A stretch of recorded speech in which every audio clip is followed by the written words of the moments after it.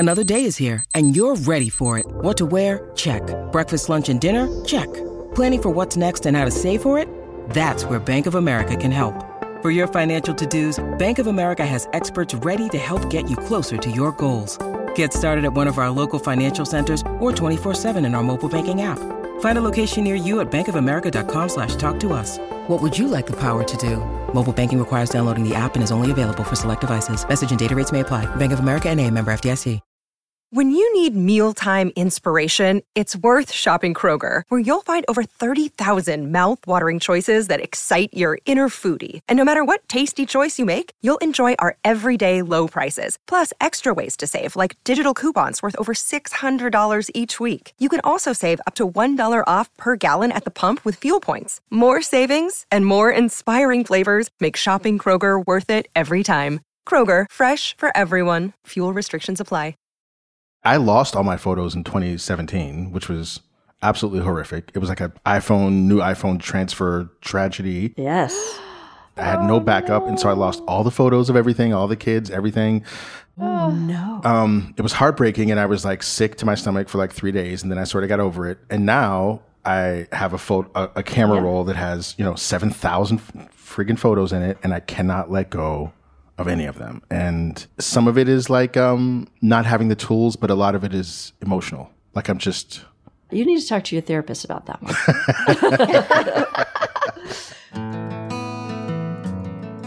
Welcome to How To. I'm Courtney Martin. And I'm Carvel Wallace. Now, Carvel, before we start the show today, there's something I want to play for you. Okay. I love Polaroid cameras because they put memories into little pieces of paper. I'm sorry. Are you raising like a 16th century poet? Like what is happening right there?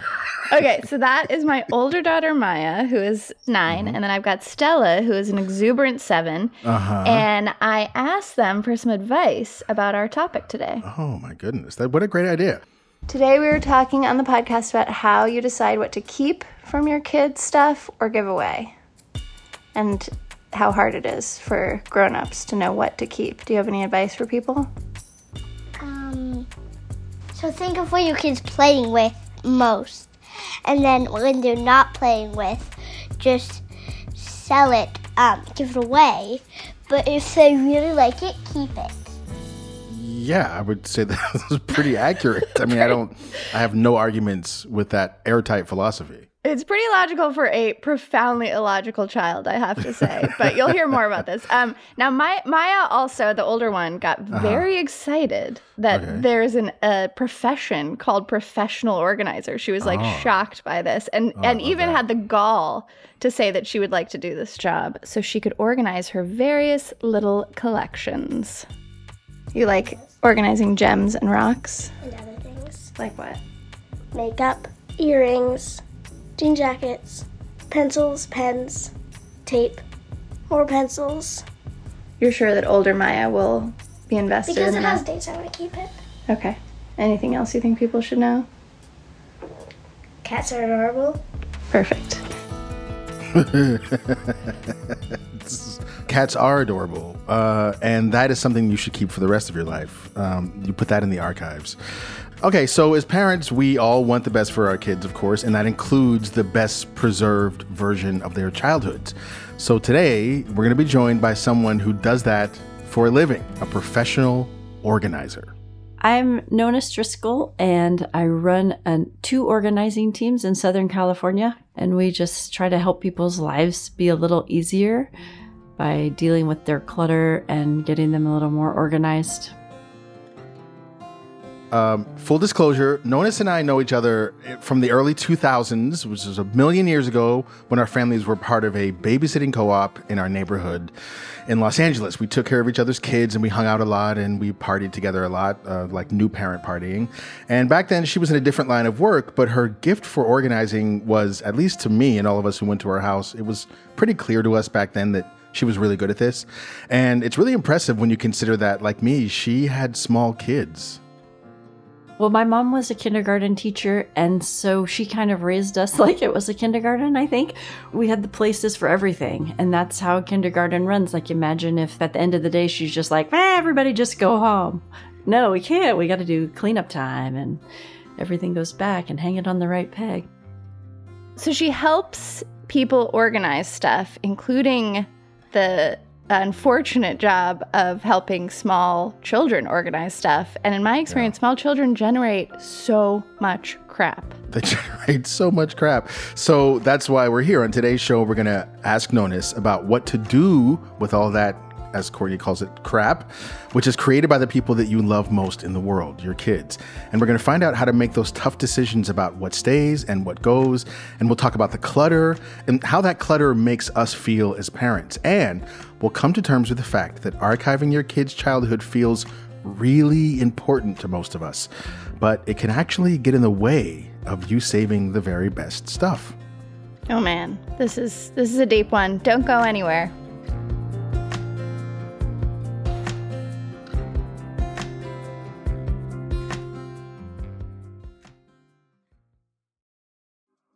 Apple Card is the perfect cashback rewards credit card. You earn up to 3% daily cash on every purchase every day. That's 3% on your favorite products at Apple, 2% on all other Apple Card with Apple Pay purchases, and 1% on anything you buy with your titanium Apple Card or virtual card number. Visit apple.co/card calculator to see how much you can earn. Apple Card issued by Goldman Sachs Bank USA, Salt Lake City branch. Subject to credit approval. Terms apply. This episode is brought to you by Defender. For those who embrace the impossible, the Defender 110 is up for the adventure. This iconic vehicle has been redefined with thoroughly modern design. The exterior is reimagined with compelling proportions and precise detailing, and the interior is built with robust materials and integrity. The Defender capability is legendary, whether you're facing off road challenges or harsh weather conditions. Built for the modern explorer, the Defender 110 lets you go further and do more. And cargo capacity means more room for your gear. To drive the Defender is to explore with greater confidence. Powerful innovations like the intuitive driver display and award-winning infotainment system keep you connected. Innovative camera technologies deliver unobstructed views and effortless maneuvering. Ready for a wide range of adventures, the Defender family features the two-door Defender 90, the Defender 110, and the Defender 130, which seats up to 8. A vehicle made to go further, the Defender 110. Learn more at LandRoverUSA.com/Defender. Okay, so Courtney, I'm going to let you in on something. So I told you earlier that we met each other because we were in the same childcare co-op when our kids were little. Right. But one of the other parents in that co-op is actually the one responsible for Nonis becoming a professional organizer. It was Jessica Garrison, who's a mutual friend of ours. Mm-hmm. And I don't know if you remember this about her, but she was very disorganized. I remember this vividly about her. Shout out Jessica Garrison. And she's just so good at being a reporter for the Los Angeles Times. She did not have any brain power to be decluttering her house. Mm-mm. So when I would go over there to babysit in the co-op, I would just organize her stuff, just reflexively. Mm-hmm. And she said, Nonis, you need to get paid for this. This is a career and you should be doing it. So that's how it started. But the truth is, everybody needs us. Everybody needs a professional organizer, even if they're organized at some point in their life. Everyone needs it. So what do you like about it? And what do you find is challenging about doing this work? I've learned that clutter is very emotional, and it's usually not about the things that you're looking at. It's about the backstory, about their own parents, about how much money they had growing up, about what their husband thinks they should be doing while he's at work. It's just so much stuff that's so hard to pinpoint. And you have to kind of get to that as fast as you can so that you can help them. And then the good part is when we leave, people are generally gobsmacked with gratitude. So it's really pretty great. How many of the consultations involve tears? Yeah. I feel like it's all so deep. Yeah. When we're working at a session, Let me think of a percentage. 10% maybe, but there are definitely tiers. And that's always surprising when I'm interviewing people who want to work on our team. Like, this isn't about Pinterest or Instagram. There will be swearing. There will be crying. There will be cat puke. There will be dirty underwear. And there will be lifting up and down stairs. And there will be crying. Yes. Do you use any systems? Like, I mean, I know that like other people who are organizers are always branding systems and selling them and like selling books about them and stuff. Do you have like a system that you start with or work with? Yeah, no systems at all. That just sounds horrible. Yeah, like for a while, your kids go through phases. Like for a while, we just put everything on hooks. I just put hooks all around their room, and they could just hang their clothes on hooks because there's no way they were folding anything. And then it got to be where, and some adults are still like this, they're never going to fold their clothes. Yeah. And that's fine. And so we just have a drawer of T-shirts, and the T-shirt, they just kind of lay them in there. They don't ball them up and throw them in there, but just kind of like shake them and lay them in there. And that's where your T-shirts are. Yeah. That's better than the floor. And so then their partner was happy because they don't have to look at the T-shirts on the floor, but nobody has to fold any T-shirts. So it's a win-win. You know, things like that. So no systems. No. But your general philosophy is kind of like a place for everything and everything in its place, basically. Is that fair to say? Kind of, yeah. That sounds so anal. It does sound kind of aggressive. I think one I like a lot that I say all the time is put this where you're going to use it. That's a little more helpful than everything in its place. You know, like put it where you're going to use it. That's good. Put it where it goes. But it's just a nicer way to say everything in its place. I have to say, I am so relieved by your answer, Nonis. Like, I think, as is the case with all parenting, the notion that I don't have like some perfect system and like a carefully thought out philosophy and a regular pattern of enacting the system, like the rest of it, like we'll figure out along the way. Yeah. But it just gives me a little bit of peace of mind that, you know, I'm not like deeply flawed as a parent because I don't have some perfect system. Kids do love a little bit of structure, and they do, you know, everyone thrives well when there's a little less clutter. And that's the end of the speech. Wow. That's all I'm going to say about that. I like that. Bite-sized and manageable. Oh, so relieved. Okay, so let's talk about the particular question that sort of brought all this up, which is this question of what to do with all of your kids' stuff as they age. And we know that kids bring home all kinds of things. And look, I made this drawing and we did this thing and I wrote this paper and we made this like diorama and whatever it is. And as a parent, you're always confronted, whether it's at the end of the year, the end of the semester, or, you know, as they enter high school, with what to do with all this stuff that you've said, oh, this is so great. And you put it on the fridge and you frame some of it, but there's more than you could ever deal with. Part of the reason that we wanted to do this conversation is because Courtney and I are both parents at different points in our parenting. My children are out of the house, technically, although they're not out of my wallet or bank account.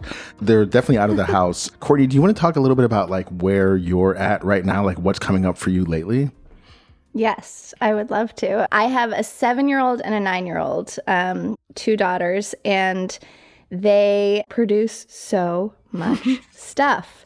And in their 2 tiny bedrooms, there's just massive amounts of things everywhere. And I think one of the fundamental pieces for me is, you know, is that my business? Part of me wants to just like shut the door and be like, I should stay in my lane, keep my room clean, you deal with your room. But when I do try to participate in the decluttering, participate in the potential archiving of things, I run up against some quite deep questions around like what matters to me versus what matters to them. So I would just love advice on all these things. And I'm so grateful also that, you know, you two are a little further along in the journey. So you have some perspective on what older kids actually care about. It's interesting, Courtney, that your kids are 7 and 9, because around 7 is right when I say, okay, then we need to work with the child and not you in their room. I love that. And then what kinds of questions do you ask the kid? Do you like this? When's the last time you played with this? I mean, they just don't care. They're like, it costs $200? Who cares? I don't like it. You know, my Aunt Betty gave it to me. Who cares? I don't like it. You know, all the baggage that the adult clients are bringing to me, the kids just don't have it. By the time they get to be like 8 or 9, you can kind of tell, and especially 10. But as far as the parents go, I find that harder because the parents feel so guilty throwing away anything, or they just think it's so precious, and it's so hard to see their 12-year-old now and look at this 4-year-old drawing and they miss the 4-year-old. Think about when you moved out of your parents' house, how much of your artwork did you take with you? And that is generally 0. Sobering. The other questions are, has your child ever noticed that you've thrown something away and been upset? Because if they've never noticed, go for it. You can do whatever you want. And then the other one is, think about how long it took your child to work on this. And this is especially true in preschool and kindergarten, because first of all, a lot of that artwork, the teacher did it. And the kid just put a handprint. You know what I mean? Like, yeah. And then they draw the turkey around it. And I'm like, this is the teacher's art. It's not your kid's art. And then the second of all is if it's just a scribble on a paper, that's great. Let's just keep one of those from when they were 2 and one when they were 3, so that if they do grow up and become a famous multimedia artist, you have this progression of how they got better. That feels really important, Notice, that representative lens, because I've really seen that in my kids. They're like these seasons of either artistic output or like how their handwriting looks or how they're writing stories. And I love the idea of kind of like noting that on some chill level and then like making sure you've got something from those different seasons, but throwing away the rest without guilt. Yeah. Well, the one technique that I used was they were probably in like 3rd and 5th grade, somewhere around there. And I went to the art store and I bought portfolios, like art portfolios, like as if they were, like submitting to go to like a conservatory. And I basically just, like along this line of representation of eras, I basically just took one picture from each era. So like, here's one 1st grade drawing that was kind of cool, and this goes in the archives. It's like I was curating like a retrospective. You know what I mean? Perfect. And I did throw away a bunch of stuff, and it was a little scary. And then at the end, like in high school, they both got their little portfolios and they got to do whatever they want with them. But the idea is that because they were too little to sort of like select what was or wasn't valuable, my job was to do my best guess and then give it to them to decide what to do with in the long run. It's beautiful. It is. And the same is true for their items, because, I have a couple little items, like Zane's favorite little pair of 3-year-old cowboy boots that he wore everywhere for months. And I kept those boots, but I have a specific container, and this is how much stuff I get to keep from their 0 to 18. You don't have to be that strict, but that's just what I decided to do. And so I know he doesn't care that I saved those cowboy boots, but I saved them for me. Yeah. So it's fine. I have a complicating question, which is connected to a story, Notice. So when I was in college, my mom and I used to email constantly because I grew up in Colorado Springs, like fairly small town, went to New York City for college, and I was totally wide-eyed and overwhelmed at first. And so she and I would like constantly email. It was the very beginning of email. And when I was done with college, my mom handed me this giant box filled with printouts of every email we had sent one another. I think it was during the first year, if I remember correctly. And I was horrified. I was like, Mom, this is not how email works. You have no understanding. This is like such a weird thing to do. Well, fast forward, 20 years, and I could not be more grateful that she had done this because, my Lexis barnard.edu account, who knows like where that exists in the ether of the internet. It's probably just doesn't exist. And yet I have this, document of one of the most pivotal, forks in the road of my entire life that I can hold in my hand and revisit and read. So 2 questions related to this. One is, sometimes I get that we can ask our kids, but on the other hand, our kids are making decisions like as themselves now, not as their future selves. So I think sometimes like they couldn't possibly understand the value of a thing just because of the nature of childhood. And so I'm curious about that. Like, I want to give my kids agency. On the other hand, I think there's a lot they don't know about who they're going to be and what they might value. And then the second thing is this whopper of a question, but about like the physical world versus the digital world. And like, as we're thinking about helping our kids remember who they are and how they became who they are, a lot of my instincts are like my mom's now, or that things should be physical and that's going to last longer. But on the other hand, I'm sort of like, maybe that's incredibly naive, and digital artifacts are more important. I'm so jealous of you because I had the same experience writing to my parents when I was first a flight attendant, and I told them all the crazy stories because I had to write them down because they were crazy. And now I have no way to get those emails because I want to read those emails. So good for you. Good for your mom. Yay, Courtney's mom.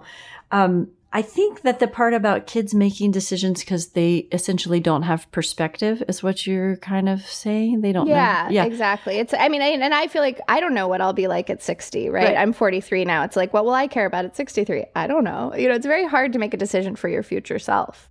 Right. But in that case, it's the same thing like I was saying about saving Zane's cowboy boots. Like, if there's something that they were really into, keep them for yourself because you know what the kid was into. And so you can kind of curate those things, even if the kid is like, no, I don't need that. And if you find yourself being like trying to convince them, keep it, then you just keep it for you. Mm-hmm. Yeah. I also notice you're making me realize like embarrassment, and maybe this goes back to our shame beginnings, but embarrassment is not a good place from which to honor a kid's yes or no, or our own yes or no, right? That like embarrassment is like a key part of growing up and becoming someone else. And if we hear our kid answering from that place, take that with a grain of salt and use our own wisdom about what might be important to them later. Yeah. Very, very true. Well, I also love this distinction between what you're saving and what your kid is saving. Because I think that's actually the reason that this is a hard topic, right? It's like we're saving our kids' artwork, but for a while, we're saving it. And then at a certain point, they're saving it. And I think it gets a little messy in there. Like the thing that I described that I did with my kids, it only started working once I realized, I'm saving this. Like I might be saving it. They might benefit from it, but I'm the one saving these works of art. This is the stuff that means stuff to me. So effectively, I am the saver in this context. Yeah. It's like those pictures, how everybody has a picture of their kid throwing a tantrum, at least one. Yeah. And that's such a great picture. Yeah. But at the time, if that kid could talk, no way is that picture getting taken. But thank God you have a couple of those.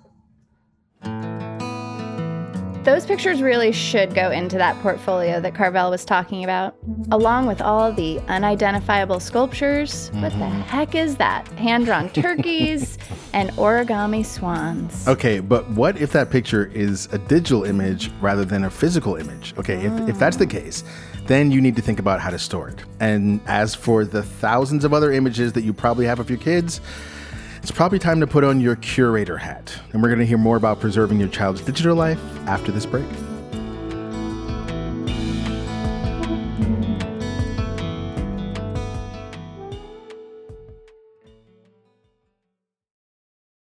This episode is brought to you by Progressive Insurance. Hey, listeners, whether you love true crime or comedies, celebrity interviews, news, or even motivational speakers, you call the shots on what's in your podcast queue, right? And guess what? Now you can call the shots on your auto insurance, too. Enter the Name Your Price tool from Progressive. The Name Your Price tool puts you in charge of your auto insurance by working just the way it sounds. You tell Progressive how much you want to pay for car insurance. Then they'll show you a variety of coverages that fit within your budget, giving you options. Now, that's something you'll want to press play on. It's easy to start a quote, and you'll be able to choose the best option for you fast. It's just one of the many ways you can save with Progressive Insurance. Quote today at Progressive.com to try the Name Your Price tool for yourself and join over 28 million drivers who trust Progressive. Progressive Casualty Insurance Company and Affiliates. Price and coverage match limited by state law. On Death, Sex, and Money, we feature interviews with you, our community of listeners, getting honest about uncomfortable things. I developed an illness where it isn't safe for me to drive. A friend once said to me, sex is like air. You don't think about it until you're not getting enough. This is a similar sort of thing if you just replace sex with driving. Listen to Death, Sex, and Money wherever you get podcasts.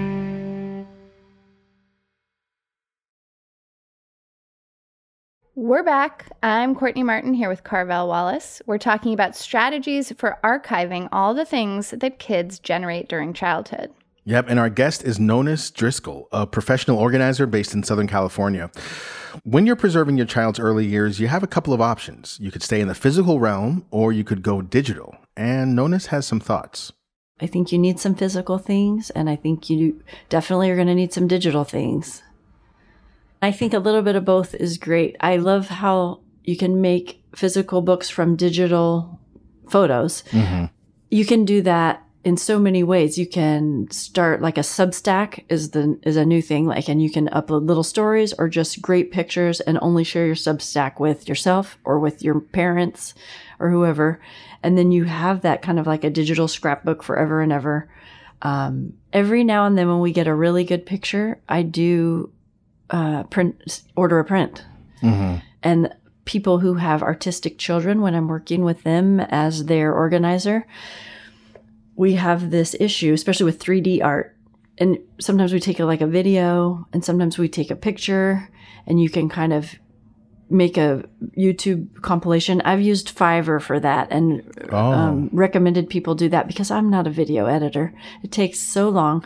But if I have a group of photos with some videos mixed in and I want it to be a nice video, then I just have them edit it and upload it to YouTube, and there it is forever. Their 3D art. Oh, and we should say, in case you have not been in a desperate search to find a video editor before, that Fiverr is an online platform for finding freelancers. Okay, so Nonis, is there a risk of saving too much stuff? Do you find yourself trying to convince people not to save things? I like to be hired back. We like to have repeat business. So I try not to piss people off. So if you can see them really digging their heels in, I'm like, great, let's keep all of it. Let's figure out how to keep all of it.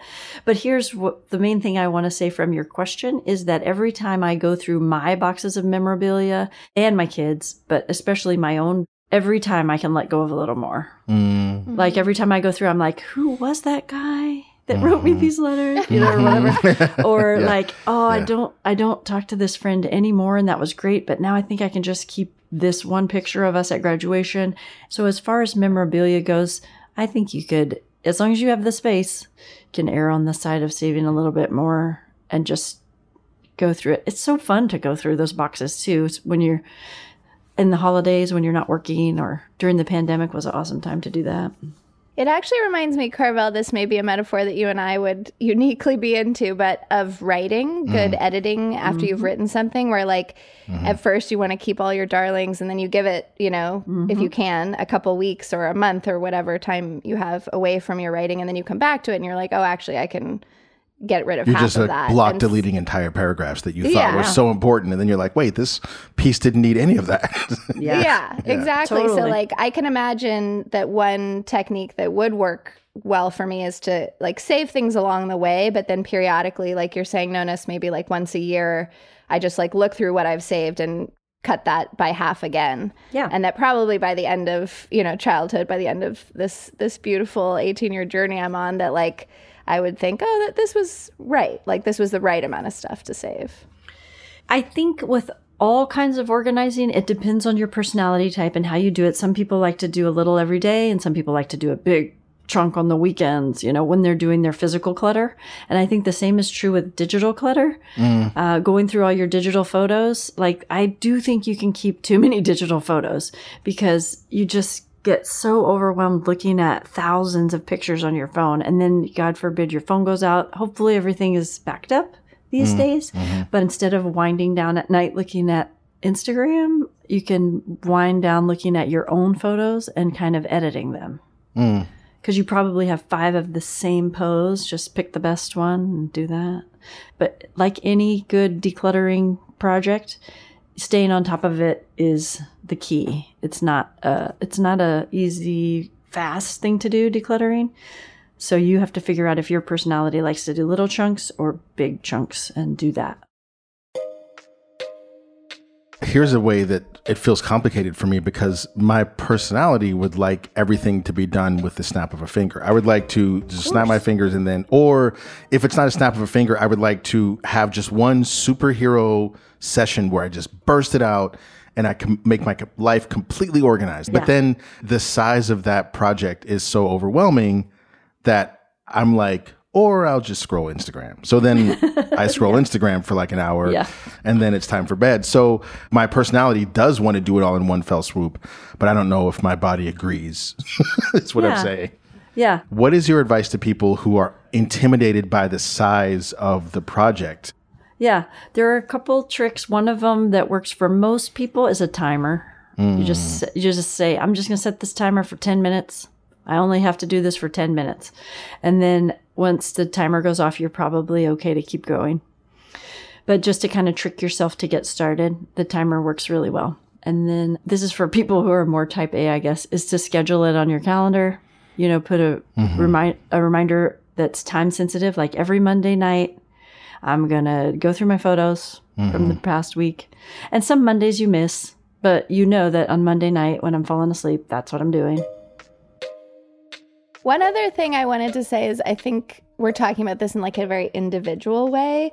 And I think a lot about giving my kids a sense of their community that surrounds them. And in some ways, that's like a piece of the archival project for me, is helping them remember who surrounded them as they grew up, like all these adopted aunties and uncles and neighbors and friends. And so one thing we do is we do print out a kind of unusual amount of pictures. We have like a little breakfast table, and we have this drawer, and the drawer is filled with pictures, most of them of friends and like moments when we've been with our friends and that kind of thing. And then we have these whiteboards right next to the kitchen table and with magnets, and we just like constantly cycle through different pictures, putting them up there so that the girls just have this sense of like all the people that love them, including, you know, their family in Wisconsin and people who have moved away and like that kind of thing. And right now we're doing a good job of making it just like this active part of like when we're sitting at the table, we can like look at people we love. But you're inspiring me to think a little bit more about how I might continue to kind of archive their communities and like their social worlds. That is beautiful. Oh, I love that. I feel like I want my kids back. I want to do that. Another good trick that you might like, Courtney, because now I'm trying to have a grown-up lady house, right? And so most of the stuff on the walls is art instead of family photos. I have family photos in little groups, but I have the quirky photos of like my daughter smoking a candy cigarette, and that's inside my medicine cabinet. Like I have them in my drawers when I go get a pair of pants. There's a picture of baby Zan in there so that I'm still seeing these pictures, but they're not on display for everybody. I love that. I love that. Yeah. Carvel, is there anything you wish you had done that you didn't do? Oh, no. Now we're crying. Now we're going to cry. Yes, there's so much I wish I had done that. Oh, you're talking about archiving. Yeah, no. I mean, I've never been an organized person. I've always done what I do through the harnessing of chaos. My writing works that way. Like everything I do just works that way. And ever since I was a little kid, I've been aware that that is something that I was dealing with. When it comes to the archiving and stuff, I feel like I wish I had been more of a Pinterest parent. Like I wish that everything was more perfect. And I see all these, I remember even feeling that, known as like coming over to your place, like when you lived at the top of the hill, like I just would feel like, God, their house is so organized. Like me and Joe would be like, our house should be like this. But then we'd be like, but we're not like this. I feel like the kids turned out great, I should say, by the way. And I'm not saying that to be funny. Like I really, honestly, they were over here the other night for dinner, both of them adults, 18 and 20 now. And I was sitting here thinking, God, these have turned out to be truly wonderful human beings, both of them. So perhaps whatever and they're like really good friends with each other, you know, and like they care about each other a lot and they support each other. And so I'm like, okay, well, clearly whatever we were doing worked in like the most important sense of like making human beings for the world. Yeah, when I hear you say that from this side of the parenting journey, I'm like, oh my gosh, like that's the holy grail. Like all I care about is that my kids like each other and support each other and that they're like, you know, comfortable in the world and doing cool shit that they love. You know, it's just like, you did it. Yeah. You don't have to regret anything. But I do feel like I wish that I had been more organized in some way, but I don't exactly know what that way is or why I have that lingering feeling. And maybe that's just a lingering thing from my childhood, like a lingering feeling of like being less than that I just like developed when I was a child that I just carry with me all the time. I think if you had been more concerned about being organized, it would have been a disservice to your kids, because what you have taught them is to be themselves, because you were yourself.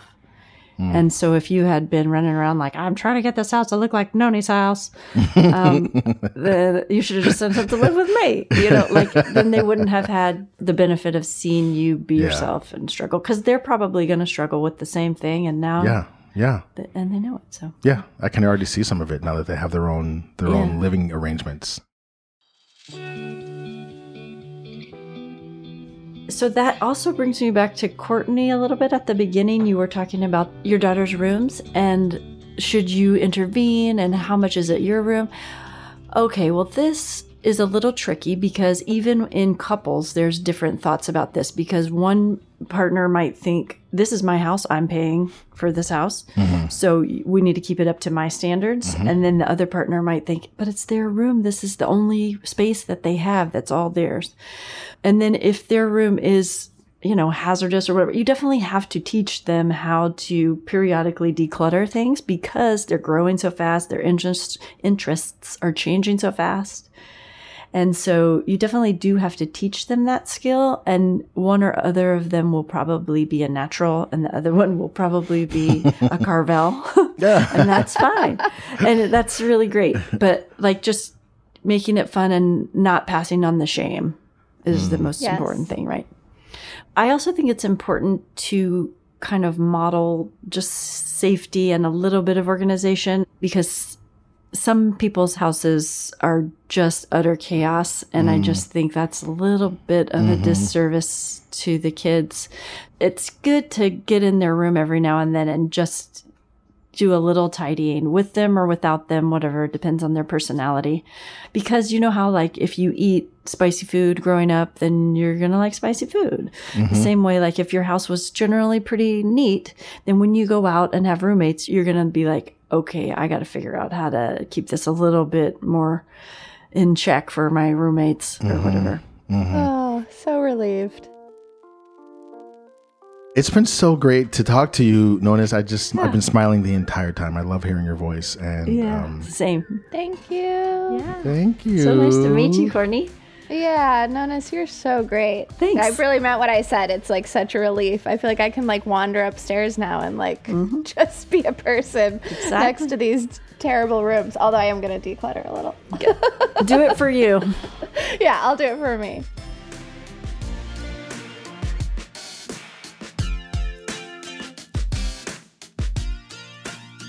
All right, thanks again to Nonis Driscoll for all of her guidance and advice. You can find her online at getorganizedalready.com. That's getorganizedalready.com.